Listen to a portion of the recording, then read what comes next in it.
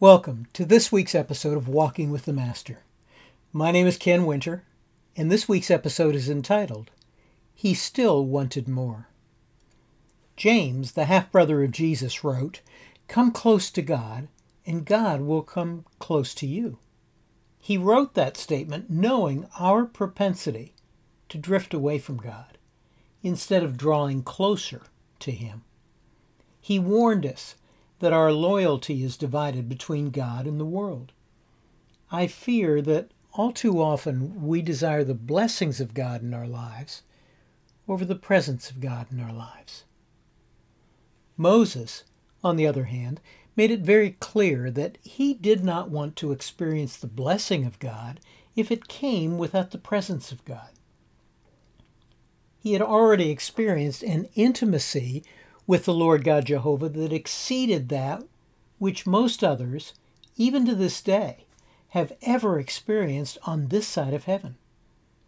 God had called him his friend, a designation which to that point had only been shared with Abraham.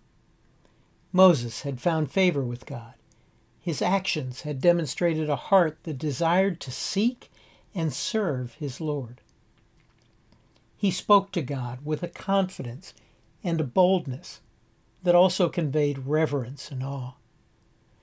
God had used Moses as his chosen vessel when he turned the water into blood, the bitter into sweet, and the Red Sea into an instrument of deliverance and destruction. God had taken a man who worried about his eloquence before Pharaoh and given him a boldness of speech before the God of heaven. God had taken a shepherd from the mountains of Horeb and made him into his under-shepherd over his flock. God had chosen to meet with Moses at a burning bush, in the tent of meeting, and on Mount Sinai in the clouds. God had given him immediate access to his throne when he called upon him for wisdom, direction, and deliverance. But Moses wanted more. He had heard God's voice, and he had experienced God's presence, but that caused him to desire to draw even closer and see God's glory. Not from afar, but from close up. The more time we spend with God, the more time we will desire to spend with Him. The more we hear His voice, the more we will desire to hear Him. The more we experience His presence, the more we will desire to experience Him. The closer we draw to His presence, the closer still we will desire to be. The more we know Him, the more we will love Him. The more we love Him, the more closer we will desire to be to Him. The closer we draw to Him, the more we will know Him, and the more we will desire to see of Him. Spending time in the presence of God will place within our souls an insatiable thirst to spend more time with Him.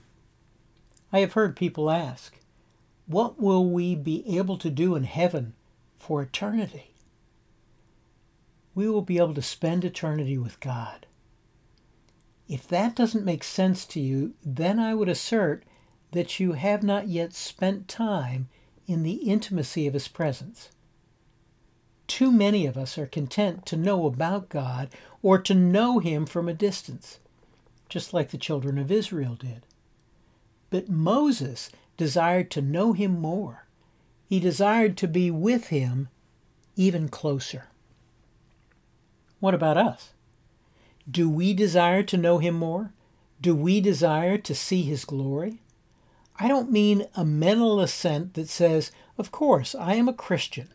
That is what I'm supposed to want.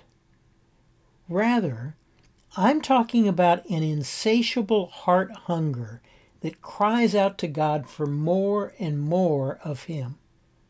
A cry that says, I am not content to stand afar off with the crowd and see you. I desire to be in your presence and look upon you. Throughout God's Word, He has promised that if we seek Him with our whole hearts, we will find Him.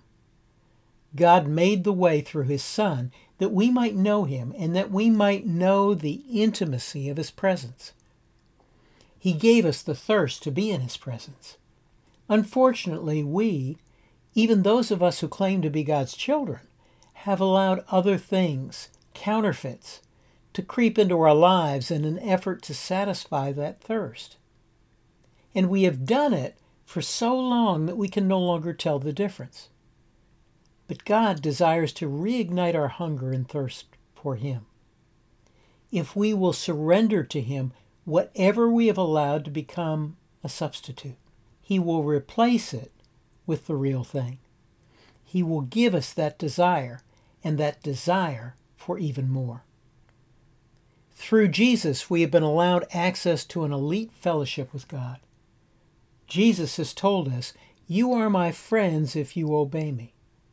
I no longer call you servants, because a master doesn't confide in his servants.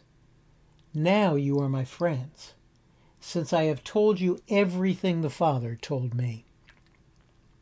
He has called us his friend. He has given us the same access that Abraham and Moses had, if we will but obey him. And with that access comes the right, honor, and privilege of knowing him more. God covered Moses with his hand until he had passed, because he knew that Moses could not see his glory in its fullness and survive. But God granted his request. He enabled Moses to see his glorious presence from behind. And as he saw, he still wanted more. God is leading us through the journey of our lives so that through it we might know him more, and know him more intimately.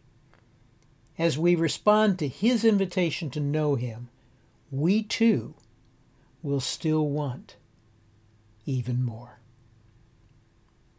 You can read about Moses' request in the book of Exodus, chapter 33, verses 17 through 23. Also, I have excerpted portions of this episode from chapter 54 of my book, The Journey Begins. Information about the book can be found on my website, kenwinter.org. Thanks for joining me this week, and I hope you'll do so again next week, as together we walk with the Master.